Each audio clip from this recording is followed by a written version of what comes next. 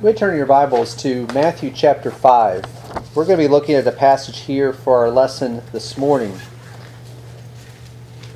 This is found in the middle of or actually near the beginning of the Sermon on the Mount, where Jesus, throughout this discourse, is describing the character of those who would be his disciples, which means those who are his followers, those who would learn from him, who would follow after him. He's describing what type of person that we need to be if we are going to follow him. And in the passage we're going to be looking at here, beginning in verse 13, he made it clear that his disciples would have an impact on the world around them, that they were going to have an influence to those who they came in contact with. And he used three different analogies here. We're going to read about those. He talked about the salt of the earth and the light of the world and a city that is set on a hill. Each one of these pictures emphasizes a different aspect of the influence that we are going to have, or that we are to have, on others. And also, in some ways, will even show us how the world is going to react to us as we try to live as a disciple of Christ. So I want us to begin by reading these verses. Matthew chapter 5, beginning in verse 13. He said, "You are the salt of the earth, but if the salt has become tasteless, how can it be made salty again? It is no longer good for anything except to be thrown out and trampled underfoot by men. You are the light of the world. A city set on a hill cannot be hidden. Nor does anyone light a lamp and put it under a basket, but on a lampstand, and it gives light to all who are in the house. Let your light shine before men in such a way that they may see your good works and glorify your Father who is in heaven." So again, he uses those three analogies there that we mentioned, that you are the salt of the earth, you are the light of the world, you are a city that is set on a hill. We're going to talk about each one of these in our lesson this morning and see what does it mean for us to be what Jesus is describing here. So we think about the influence that we have on the world around us. What is that going to look like? Well, he begins by talking about, he says, you are the salt of the earth. And he says there in verse 13 that if the salt does not do what it is meant to do, then it says in verse 13, it's no longer good for anything. You might as well just throw it out. You might as well just toss it on the ground and trample it underfoot. It's not worth any more than the dirt on the ground or the things that you find down there. It's not worth any more than that if it doesn't do what it is intended to do. So what is it that salt is used for? Well, there are two primary uses. Both of them apply here. One is salt is used to improve the taste of food, and it also is used to help preserve food. And both of these apply to how we are to influence the world around us. The salt is used to improve the taste of food. Well, what does that look like for us as disciples? So we think about the world that we live in. We are living in the world that in large part has rejected God, has rejected Christ. And Jesus, here he's just beginning his preaching, beginning his ministry, and he's telling these people that you are going to be in a world that is different from what I am calling you to be. But disciples, those who are following Christ, are to improve the world around them. As we are focused on the kingdom of God, as he talks about this in this sermon, he talks about seeking first the kingdom and his righteousness in chapter 6 and verse 33. We are focused on the kingdom, but we are still living among the kingdoms and nations and countries that are here on the earth. But if we are focused on what we need to be focused on and following Christ and doing his will, we are going to help make life more palatable for those who are around us. That the troubles and the difficulties that come in this life, we are to help alleviate those things. Well, how do we do that? Well, in Galatians chapter 6 and verse 10, Paul, as he's writing to those brethren, he tells them, "So then, while we have opportunity, let us do good to all people, and especially to those who are of the household of faith. We can make the difficulties of life seem not so bad. We can help provide help and support when people are facing difficulties. We can help make this life seem less negative, less bad, less filled with hardship. It says, you are the salt of the earth. You are making everything else seem better by following after me and doing what I've called you to do. But also, salt is used as a preservative. Salt is used to help preserve food so it will last longer, so that it doesn't spoil. Now, this does not mean that, well, if there are more disciples, or disciples are more faithful, or more what the Lord wants us to be, then God is going to delay judgment when that finally comes.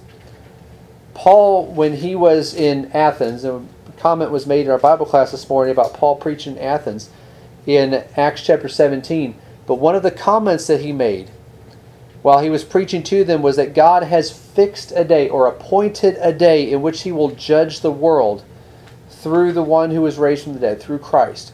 God has determined when that day of judgment is going to be. And if we are just act more and more faithful, or if we convert more people to Christ, we do all that, that's not going to cause God to push back that day of judgment and the world is going to last a little bit longer. That's not what Jesus is talking about here. Instead, what he is saying here is that you act as a preservative, in the sense that by doing good and through your influence as you affect other people, you are going to help preserve what is good and right in the world. Because you are not going to be led along in the following wickedness and sin that is so prevalent in the world. You're not going to be doing that. And by your influence, others may be turned away from that and doing what is good and right as well. So salt is used as a preservative. We as disciples, we are to help preserve what is good and right in the world. Not that we think that we can delay God's judgment against this world. We know we can't do that. But we can preserve what is right and what is good and try to help influence and spread that to as many people as we can. The next analogy Jesus uses says, you are the light of the world. As lights, as he says in verse 14, you are the light of the world. He explains that you are not going to be able to be hidden. And we should not try to be hidden. He says in verse 15, nor does anyone light a lamp and put it under a basket, but on a lampstand, it gives light to all who are in the house. That you think about in a practical sense. Jesus is stating something very practical here, that if you are in your house is dark, and you light a lamp, we have technology, we can just flip on a switch, or even some might have smart technology in their homes where you can just program it on your phone and automatically comes on, or their sensors. You walk into a room and light come on. We have technology like that that does that. They would have to light a lamp. He says here, you light a lamp, but the principle applies with us today. We might flip a switch and turn on the lights, and we might do that. But the reason why you do that is because you want the room to be illuminated. You want to be able to see what is around you.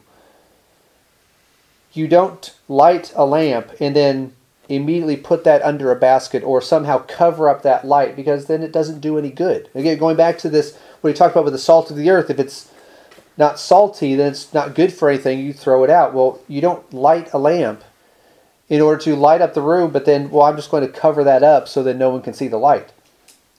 No one would do that. It wouldn't make any sense for anyone to do that. Jesus is saying, I am giving you, or I'm explaining to you, you are the light of the world. Jesus is, we'll get to in a minute, described himself as the light of the world. He didn't come and try to stay in hiding and go live in a cave and no one ever knew who he was. He was with the people. He was showing his example, showing or explaining his teaching and doing all these things. He says, you are the light of the world. You cannot be hidden. We are to let our light shine, as he says there in verse 16. Well, what is that for? What's the purpose of doing that? When he says, you are the light of the world, well, one thing that light does, it shows the way that we need to go. You have a path that goes along a street, or maybe the path leading up from your driveway to your home. It might be lit up so that you can see where you are supposed to go. You can see where the walkway is. Light shows the way. The psalmist over in Psalm 119, verse 105, described the Word of God in this way. The Word of God, Psalm 119, 105, is described as a lamp to my feet and a light to my path. God has given us His Word. It's why we spend time in sermons like this. We're focused on what the Bible says. In our Bible classes, we focus on what the Bible says. And we are to also, each one of us individually, we have time during the week, each day, where we can study from His Word, but we focus on His Word because that's what shows us what we are to do. It shows us the direction that we go. He's given us His Word for that. But we are to act as lights to the world by, one, following that example. We are to show what is good and show what is right, but also by sharing that light with others. We talked about in our Bible class this morning what Paul and Barnabas did when they got to Lystra, and the misconception that the people had that, well, they performed this miracle, so it must be that the gods have come down, they've become like one of us, we're going to offer sacrifices to them. And Paul and Barnabas tried earnestly to stop them, because they said, well, we're men just like you are. We are trying to turn you from these vain things to serve a living and true God. This is what we're trying to do today. We're not trying to have people become followers of us. We're trying to get people to be followers of Christ. We're trying to lead them to Him, which is why if we are teaching someone or we're trying to explain something to someone, we need to be directing them to what the Word of God says, because it doesn't matter what I say. It doesn't matter what we think. It doesn't matter what, as a church, what we do. What matters is what the Word of God says. And that should be the basis of what I am teaching or what this church is practicing. We need to find our teaching and our doctrines and our practice in the Word of God. But when we're trying to share this light to others, we need to be pointing them to the Scriptures, because if we're trying to correct them, well, there may be times where we need to be corrected too. And we need to be brought back to what the Word of God teaches. But we are always trying to direct people to the Word of God. And Peter said over in 1 Peter 3 and verse 15, he says, you always be ready to make a defense to everyone who asks you to give an account for the hope that is in you. That as you have opportunities, as you're talking to people and you're conversing with people, and they wonder, why do you have the hope that you have? Why do you believe in God? Why do you think that you're going to heaven? Why do you think that exists? Why do you worship? Why do you do the thing? Why does your church do the things that they do? Those are opportunities for us to give an answer. But those answers, if we're going to be the light of the world, need to be based in the light that God has given us in His Word. That's what we are pointing people to, because that's what shows us the way that we are to go. But also, another thing about light, as it illuminates the way that we are to go, it also exposes the ways that we are not to go. It exposes wickedness and exposes threats that when you go into a dark house, and maybe you left the door unlocked and you don't know if you just left it unlocked or if someone's inside, first thing you do, you try to turn on as many lights as you can to see if there's a threat there, to see if there's someone in there who shouldn't be there. And the light helps you identify the dangers, identify threats and things like that. More crimes would be committed at night because the criminals can hide in the darkness and you might not see them, you might not notice that they're there. Light exposes dangers, exposes wickedness, exposes sins. John chapter 8 and verse 12, Jesus described Himself in that verse as the light of the world. And as the light of the world, this is one of the things that He was doing. He was not only showing us the way that we need to go, but also exposing those who were not following what the Lord wanted, not being faithful to God. Back in John chapter 3, probably the most famous verse in the Bible, is John 3:16, where it says, God so loved the world that he gave his only begotten Son, that whoever believes in him shall not perish, but have eternal life. That there is hope that is offered to all through Christ. But just a couple verses later, in this same context, same discussion that Jesus is having here, he said in verse 18, he who believes in him is not judged. He who does not believe has been judged already, because he has not believed in the name of the only begotten Son of God. There's going to be two different types of people, those who believe in Jesus and those who don't. Well, verse 19, he says, this is the judgment, that the light has come into the world, and men loved the darkness rather than the light, for their deeds were evil. That there are many people who just don't want to follow what God says. They don't want to serve him. They don't want to be faithful to him. They want to engage in the behavior that they've always enjoyed, what they've always engaged in. They want to do those things that bring pleasure to them. And he says that their deeds are evil. In verse 20, it says, for everyone who does evil hates the light, and does not come to the light, for fear that his deeds will be exposed.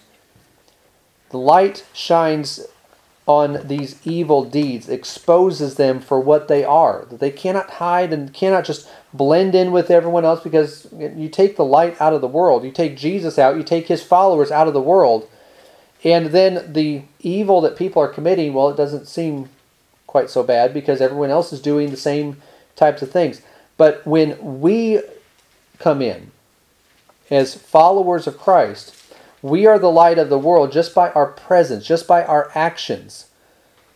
We show a stark contrast between what we ought to be doing and then what these others are doing who have rejected the light, have rejected the Lord.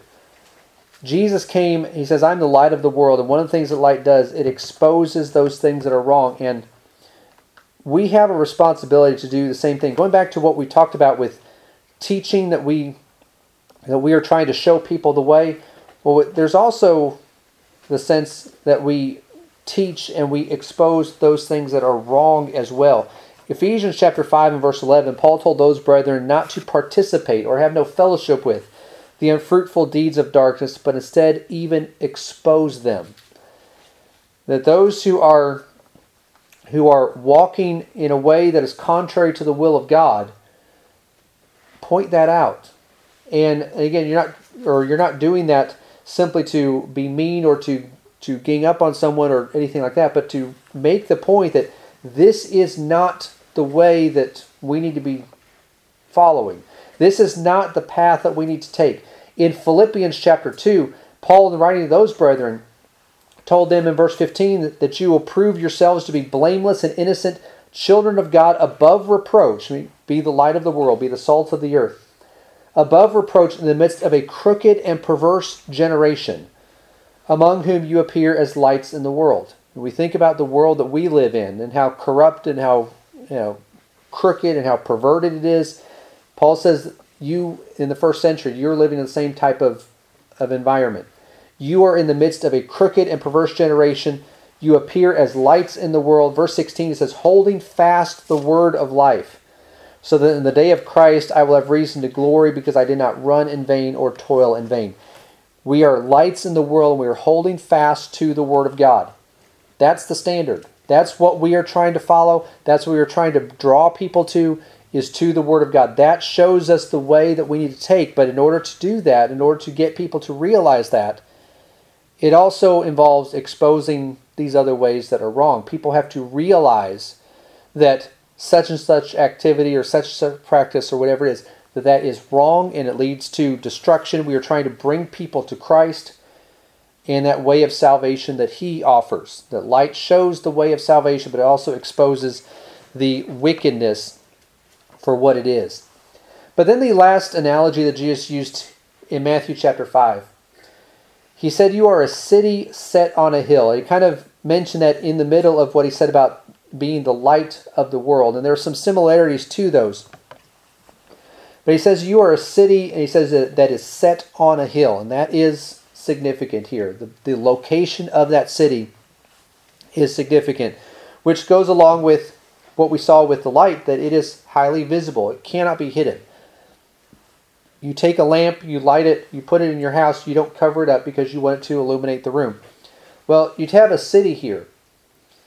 And a city that is built on top of a hill, well, you're not going to find something to cover that up. You're not going to be able to hide the city. The city cannot be hidden. If we are going to follow Christ, we are going to stand out. We are going to be different. And that difference is going to be noticeable. The verse that was read for us in the scripture reading talked about how we are not to be conformed to this world, but be transformed. We are going to be different, and people are going to notice that. Jesus said in Matthew 5 and verse 16, they will see your good works. They will notice this about you. Over in 1 Peter chapter 2, the Apostle Peter also talked about this, of people seeing what we are doing and reacting a certain way to it. 1 Peter 2 and verse 12, he said, keep your behavior excellent among the Gentiles, so that in the thing in which they slander you as evildoers, meaning they are trying to accuse you of wrongdoing, they're trying to accuse you of evildoing, because they don't want to listen to what you're saying. That, again, as light exposes darkness, or exposes wickedness, they don't want that light shown on them. They don't want that distinction to be clearly seen. So they slander you as evildoers, and this happens all the time where Christians are falsely accused of whatever it might be, of being hypocrites or being bigots. And a lot of times those are false accusations. Sometimes they're not. Sometimes there's something to that. But a lot of times those are just excuses that people use to deflect from what we represent, because they don't want to feel the tinge in their conscience that they need to be doing the same thing. They need to be following the Lord too. But they're going to slander you as evildoers. But Peter says they may, because of your good deeds as they observe them, glorify God in the day of visitation, which is what Jesus said back in Matthew 5 and verse 16. Let your light shine before men in such a way that they may see your good works and glorify your Father who is in heaven.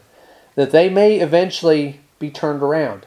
That they may realize that, no, this is right. I do need to be following what this teaches and what this other person that I've been trying to discredit and trying to slander and do all these things, I need to be like what that person is. I need to be a follower of Christ as well. The city set on a hill is clearly visible, and it's visible for miles around. People are going to see us, and they need to see our good works. But also, a city that is set on a hill is also a target. That if an enemy army is coming into a country, coming into a region, they need to take the strongholds. They need to take those places that are in positions of strength. And so that city that's on a hill, that's going to be a target. It can't hide. You can't avoid it. You can't overlook it. That city that is set on a hill becomes a target. Jesus, over in John chapter 15, warned his apostles, and this was shortly before his death, so they were going to very quickly see just how bad this could get. But before his death, Jesus warned his apostles about this. Beginning in verse 18, he says, if the world hates you, you know that it has hated me before it hated you. If you were of the world would love its own. But because you are not of the world, but I chose you out of the world, because of this the world hates you. They are going to hate you. They're going to turn against you. In the next chapter, part of the same discourse here, in chapter 16, it says in verse 2, they will make you outcast from the synagogue. And an hour is coming when for everyone who kills you to think that he is offering service to God. That they're going to be religiously motivated. And there are people who are religiously motivated today and kill Christians because of it. Time is coming where they're going to do this. That you're going to face this. Why? It says in verse 3, these things they will do because they have not known the Father or me. If you were of the world, they would accept you. But I've chosen you out of the world.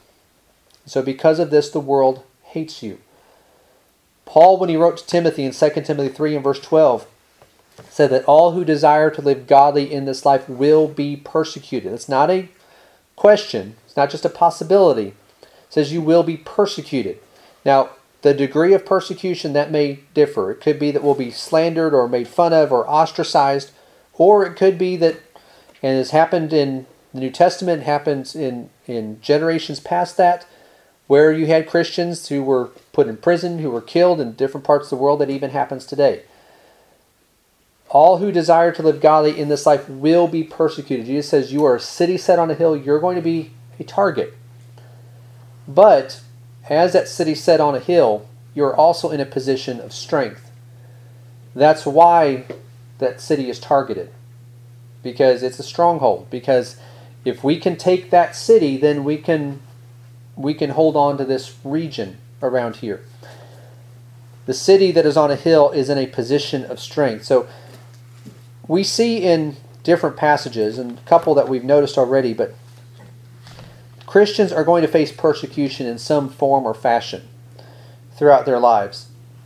But we should not despair when we face opposition, when we face challenges, when we face persecution. Jesus said over in Matthew chapter 10 and verse 28, "Do not fear those who kill the body but are unable to kill the soul, but rather fear him who is able to destroy both soul and body in hell." The persecution, when that comes against us, you think about the worst thing that they can do. The worst thing they can do is kill you. Jesus said, don't fear them. Even if they were to do that, they might be able to kill your body, but they cannot kill your soul. There is that part of you that God has created that lives on after this life is over. So whether you are killed because you're a Christian, or you live 70, 80, 90 years or more and die of old age, regardless of what happened, how that passing goes, your body is going to be dead one day. But there's that part of you, the real you, that lives on after this life is over. And Jesus said, don't fear those who all they can do is kill the body. But God has power over your body and your soul, that He can reward you with heaven or He can punish you for eternity. Don't fear the ones who can only kill the body. Fear God, and other passages add to that. Fear God and keep His commandments. Do His will. Follow Him in all things. Don't let the people who all they can do is kill your body, don't let them deter you from serving God and being faithful to Him. The city that's set on a hill is in a position of strength. So we'll face persecution, but we don't need to despair. A city that is on a hill is in a position of strength because of the natural defenses, that it is in an elevated place. It is easier to fight and defend that position than it would be a city that is situated somewhere else.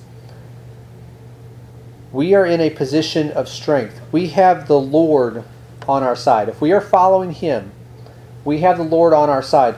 In the book of Revelation, and there's a lot of symbolic language in the book of Revelation, and people have different ideas of what it's referring to and the time period and all of that, but the basic message of the book of Revelation is that the enemies of God are going to rebel against Him, and will also, in doing that, also be against the people of God.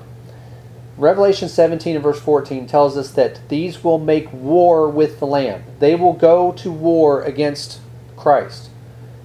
But the Lamb will overcome them, because He is Lord of lords and King of kings, and those who are with Him are called and chosen and faithful. Amen.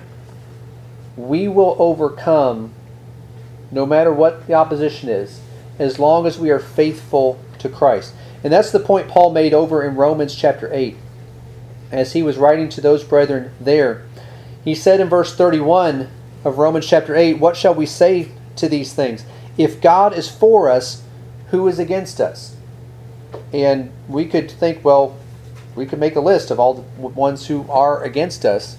You could have friends or family who are opposed to what we do and what we believe and what we practice. You could have people at work and problems that come there because we try to be faithful and we won't do some of the things that maybe the boss expects us to do or our co-workers want us to do.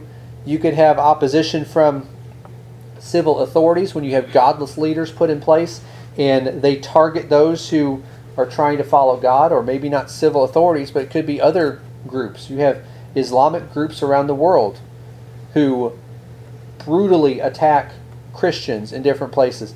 There are all sorts of different things that we could list. Well, all these things are against us, but God is for us. And so when you compare them, well, who is against, or who does it really matter?